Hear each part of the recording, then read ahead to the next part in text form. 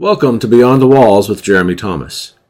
Today we have a small taste, an appetizer, a short snippet of one of Jeremy's recent teachings covering the key point or key doctrine from that sermon.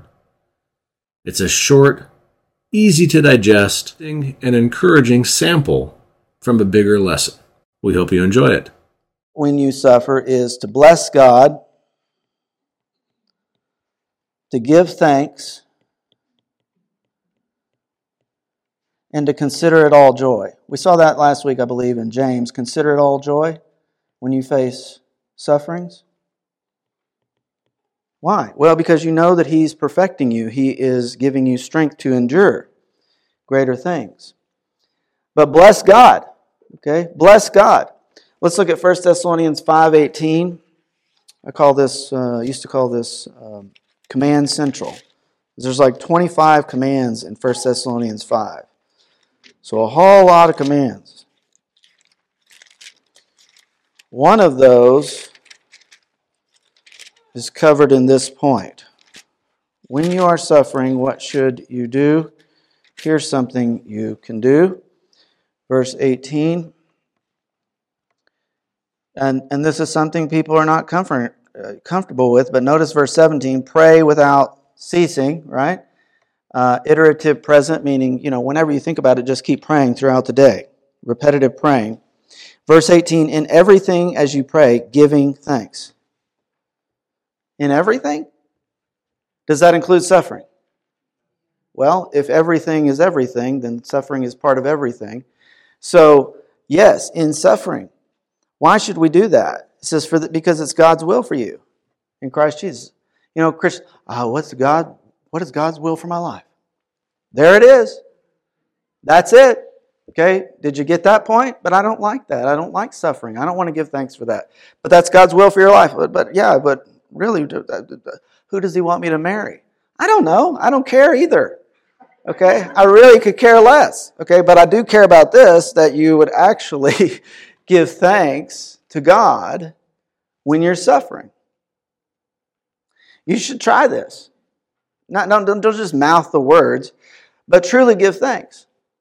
Okay, this is happening in my life. You have a good purpose for this. I'm going to say thank you because you know what's best for me. To not give thanks for Him in suffering means that you think you know better than God. That's what it means. Do you think He's likes that? That you think that you know more than Him? No. So be able to give thanks even in the midst of suffering, because this is His will for you in Christ Jesus.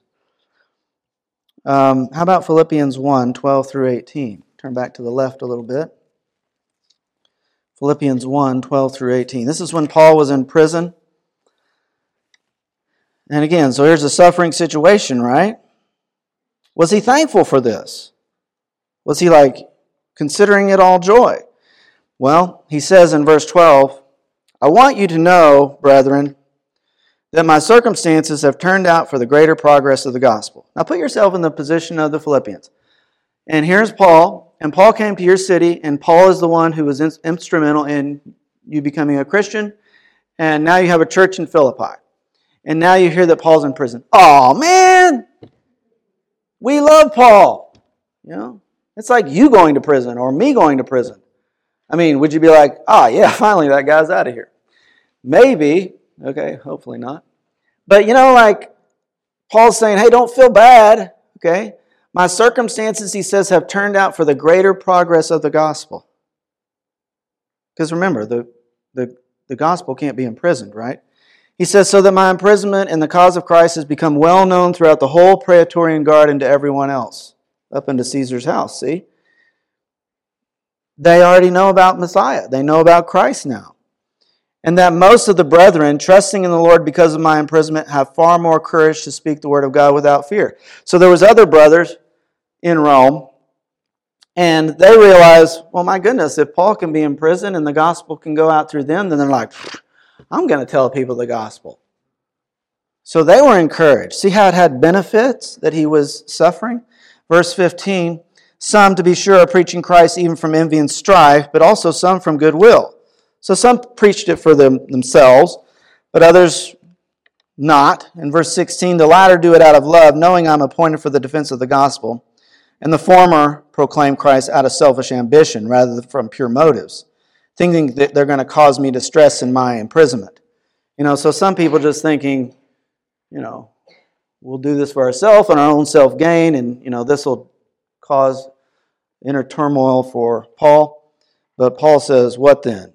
Only that in every way, whether in pretense or in truth, Christ is proclaimed, and in this I rejoice. See, rejoice. Rejoicing, considering it all joy in the midst of suffering. Okay?